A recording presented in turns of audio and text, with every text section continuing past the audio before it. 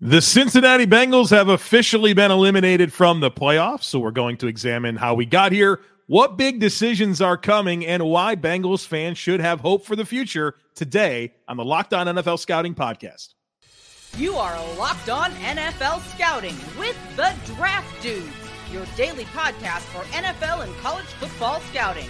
Part of the Locked On Podcast Network, your team every day. What's better than this? It's guys being dudes here on the Locked On NFL Scouting Podcast. We're the Draft Dudes. I'm Joe Marino from Locked On Bills. He's Kyle Krabs from Locked On Dolphins. And we are your NFL experts here with you daily to talk team building across the league on the Locked On NFL Scouting Podcast with the Draft Dudes, part of the Locked On Podcast Network, your team every day. We'd like to thank you for making Locked On NFL Scouting your first listen every day, and a big welcome and shout out to our everydayers. You know who you are. Those of you who never miss a single episode, we appreciate y'all being here very, very much. Today's episode is brought to you by Game Time. Download the Game Time app, create an account, and use code LOCKEDON for $20 off your first purchase. Joe, happy Wednesday to you. I have a question for you. Yeesh. Did you watch Hard Knocks last night? No. You thought I was going to. Did you think this was going to be the one? No, you didn't watch it either. So there's your payoff there. Oh, man. On a weekly basis. I ain't watching that this week. Heck no. Maybe next week. I don't know. Maybe next week. Who knows? Maybe. Probably not. I bet you we both don't watch it next week. One of us is not watching it next week. I'm sure of that. I guarantee one of us, but maybe both too. But we're not here to talk about Hard Knocks. We're here to talk about the Cincinnati Bengals. And the Bengals are entering Week 18. Kind of up and down season, right? We start 0-2. We climb out of the hole. We get to 5-3. Then we lose Joe Burrow. Then we climb back to 8-6. Then we get spanked by Pittsburgh and lose to Kansas City with a tough game on the road. Eliminated from the playoffs, obviously. They'll fight on, my men, because they're hurt, but they are not slain. They'll lay themselves down and bleed a while, but rise to fight again. But that's segment 3 when it's time to talk about why you should be optimistic as a Bengals fan moving forward. We now have to focus on 2023, why this roller coaster happened, and what the Bengals have to do this offseason to get themselves back into the thick of it. And it extends beyond just getting healthy with the man behind center.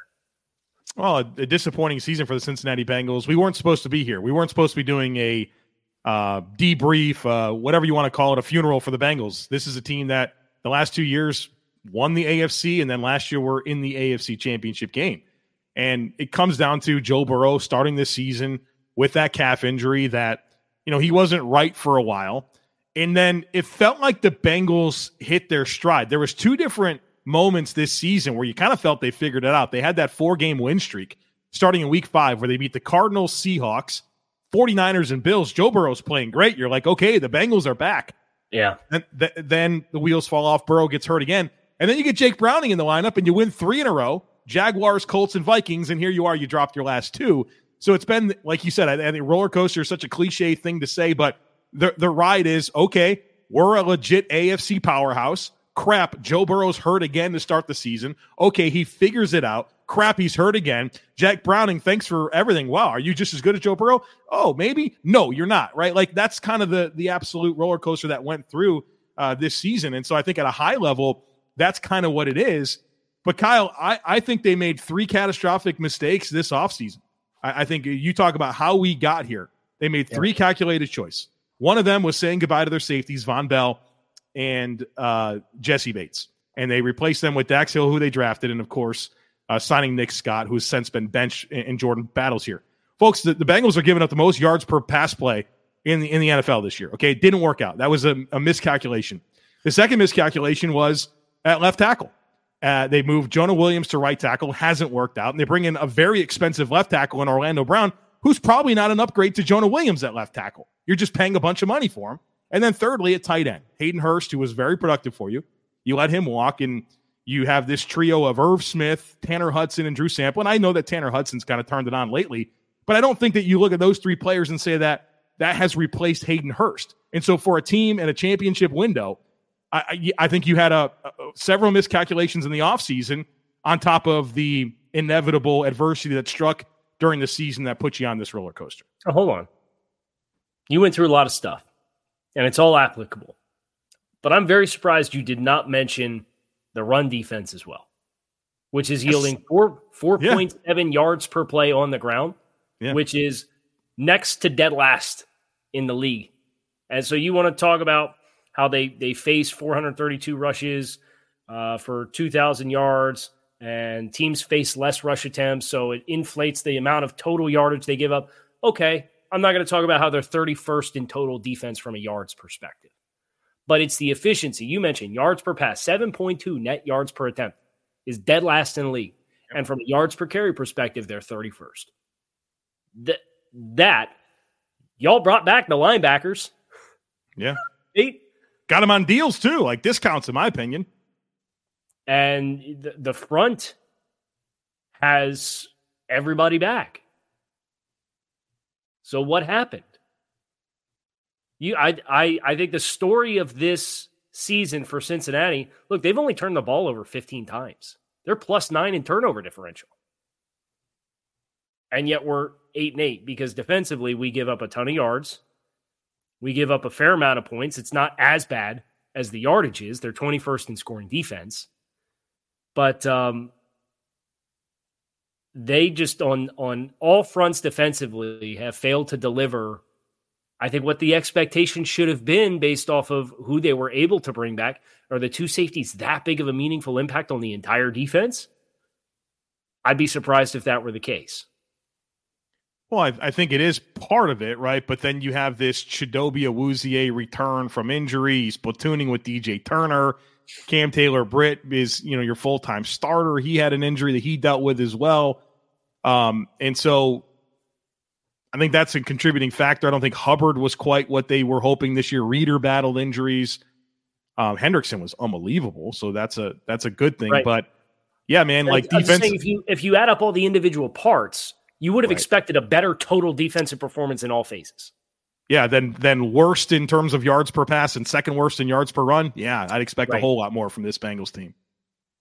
And we could have been here a few weeks ago too. I mean, we talked about the Jake Browning initial influx after the Baltimore game, and then they lose to Pittsburgh, and then they beat Jacksonville, Indy, Minnesota to run off 3 in a row.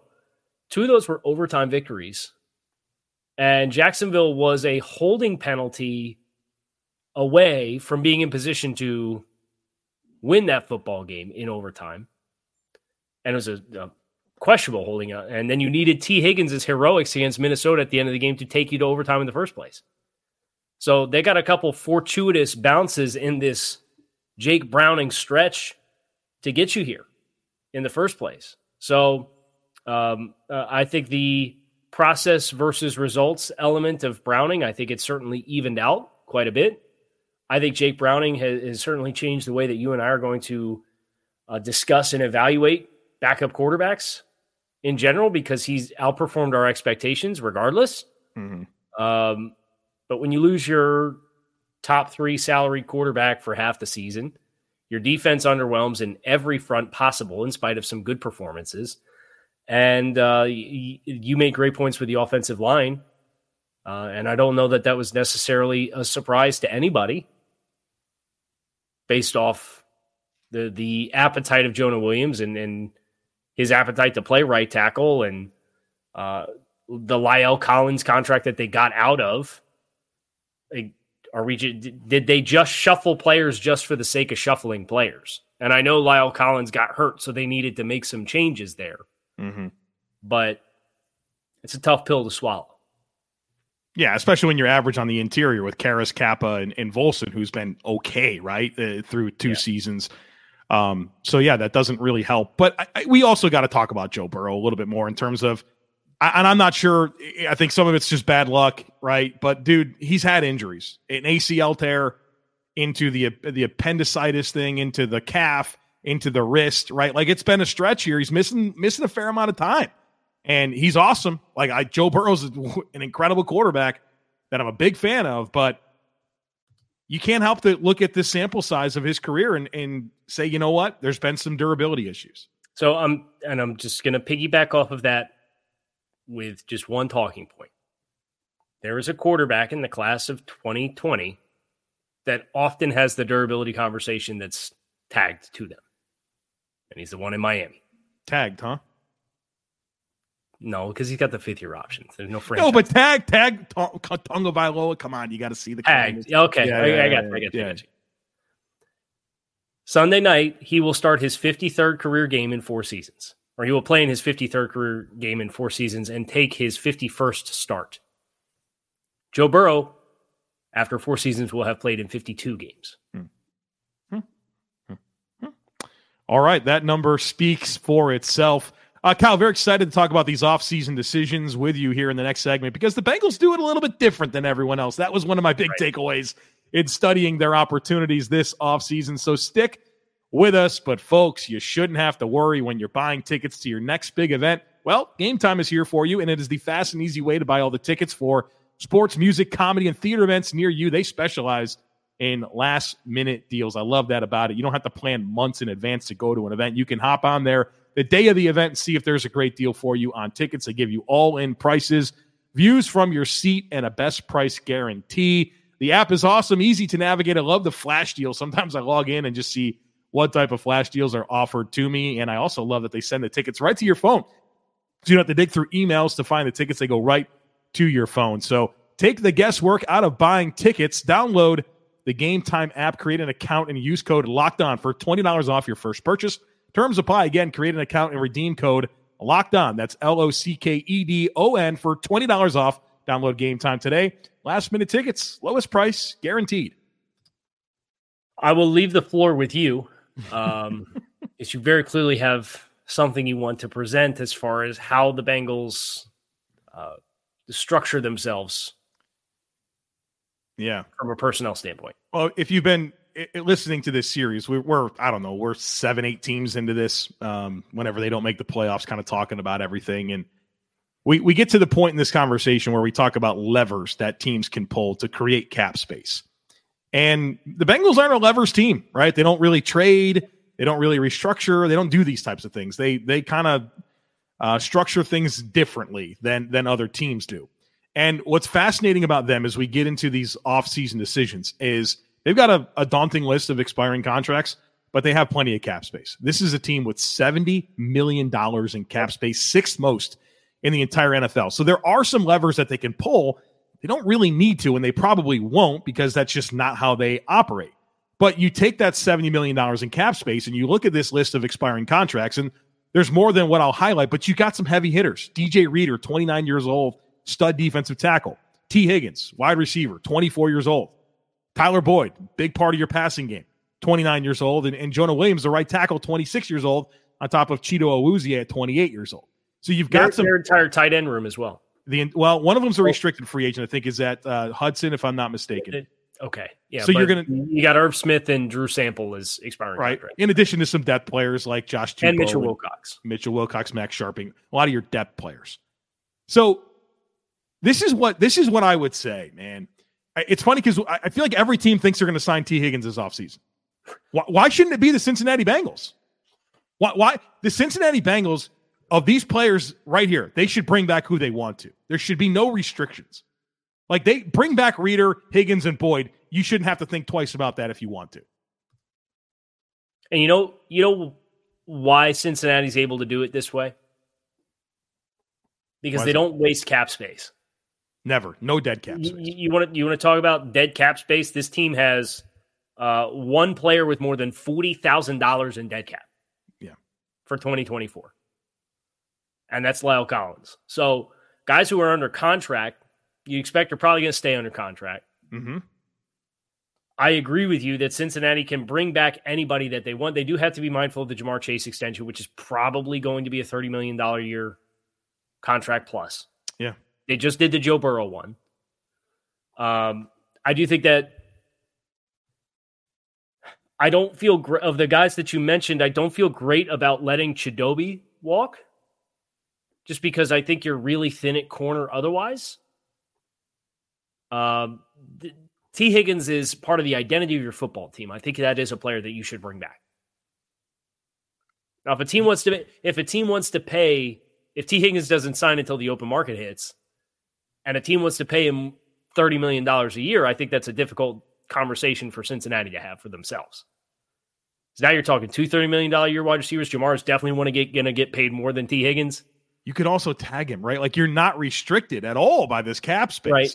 Like if you want T. Higgins, which I would, if I'm the Bengals and I've seen the success that Joe Burrow's had throwing the ball to these guys, I want it back. I'm not going to let T. Higgins go to Carolina.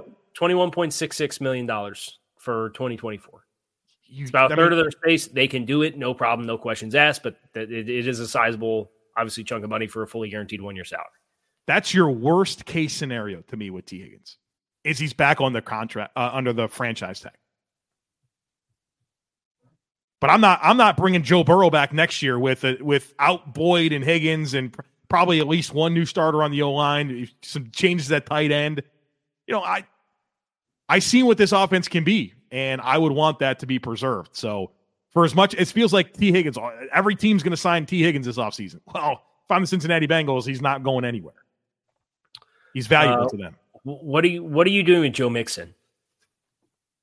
Well, I think what's so interesting about Joe Mixon is I think his production has been a little bit modest the last couple of years, but he's also been the guy, right? Like he's there's nobody that's really eaten into his workload this year, whether it's Chris Henry. That's not going to happen, folks. We're waiting for Chris Henry to be a thing. It ain't going to be a thing.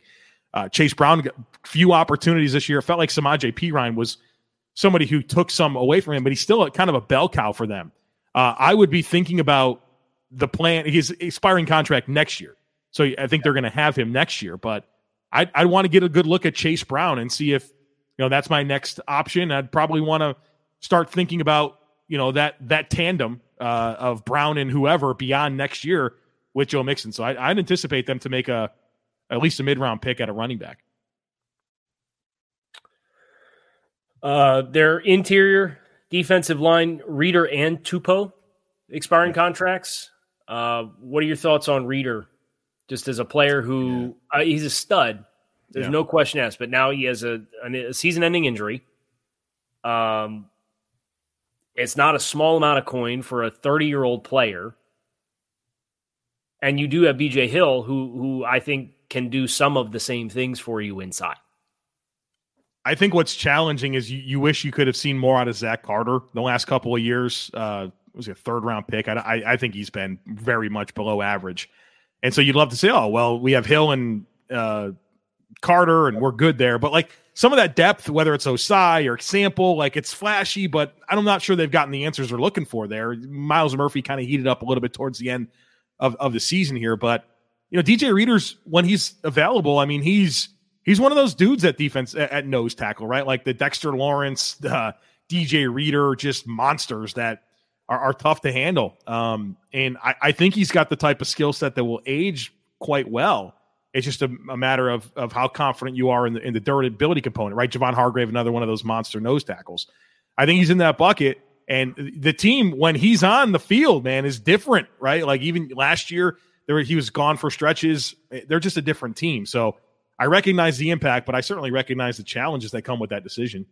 Yeah, it's just an interesting name because I feel like that has the opportunity to be, if that's where they let walk and replace, which they often do with the draft, there's some names that I think make sense in the draft where they could get younger, but then also that's he was owed 11 and change in cash this year for Cincinnati.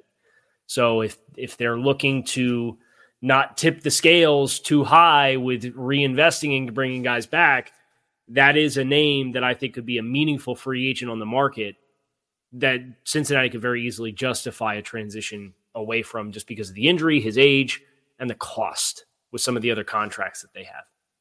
Let me ask you about Boyd, 29 years old. What's your appetite there? Is this a modest re-sign? I'm not sure there's big money for Boyd out there. What are your thoughts? Yeah, I think in the grand scheme of NFL wide receivers, you could do so much worse, and he's been such a productive player at times. I don't know how, like, what's your offer? Like, are you talking Juju Smith-Schuster money when he signed in, was it New England this year? Or yeah, that might be on the high end of it. I think a lot about that Robert Woods contract that he signed with Houston as maybe a. And what was the average per on that one? A little more than you thought it was going to be. Let's see if I can look it up. And that's for me with Cincinnati. It's like, I don't know, like, he's not depth, but he's your third receiver, and if you're going to pay top dollar for your third receiver or like your middle class of your roster, I think that does strain your ability to retain your stars long-term with how Cincinnati conducts business. 2 years, $15 million is what he signed with in Houston. That's about what I would be willing to go with Tyler. I think Juju was like 3 years, 25. It might have been actually less AAV. So they have decisions. Jamar Chase is a fifth-year option. That's real easy. Yes. And then as far as extensions, they might want to look at Evan McPherson, who's been a stud kicker as well. Yep.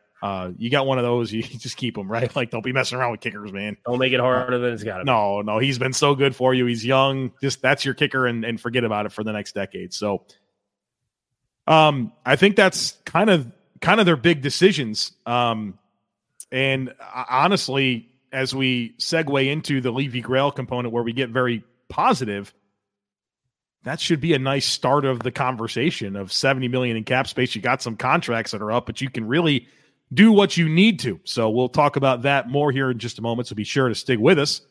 But the NFL regular season is wrapping up, but there's still time to get in on the action with FanDuel, America's #1 sportsbook, because right now new customers get $150 in bonus bets guaranteed when you place a $5 bet. That's it. You get $150 in bonus bets, win or lose. I love the app. It's easy to use. And there are so many different ways to bet, like live same-game parlays. You can find bets in the new Explore tab. You can make a parlay in the Parlay Hub, which is the best way to find popular parlays and more. So visit FanDuel.com/lockedon and make your first bet a layup. FanDuel, official partner of the NFL.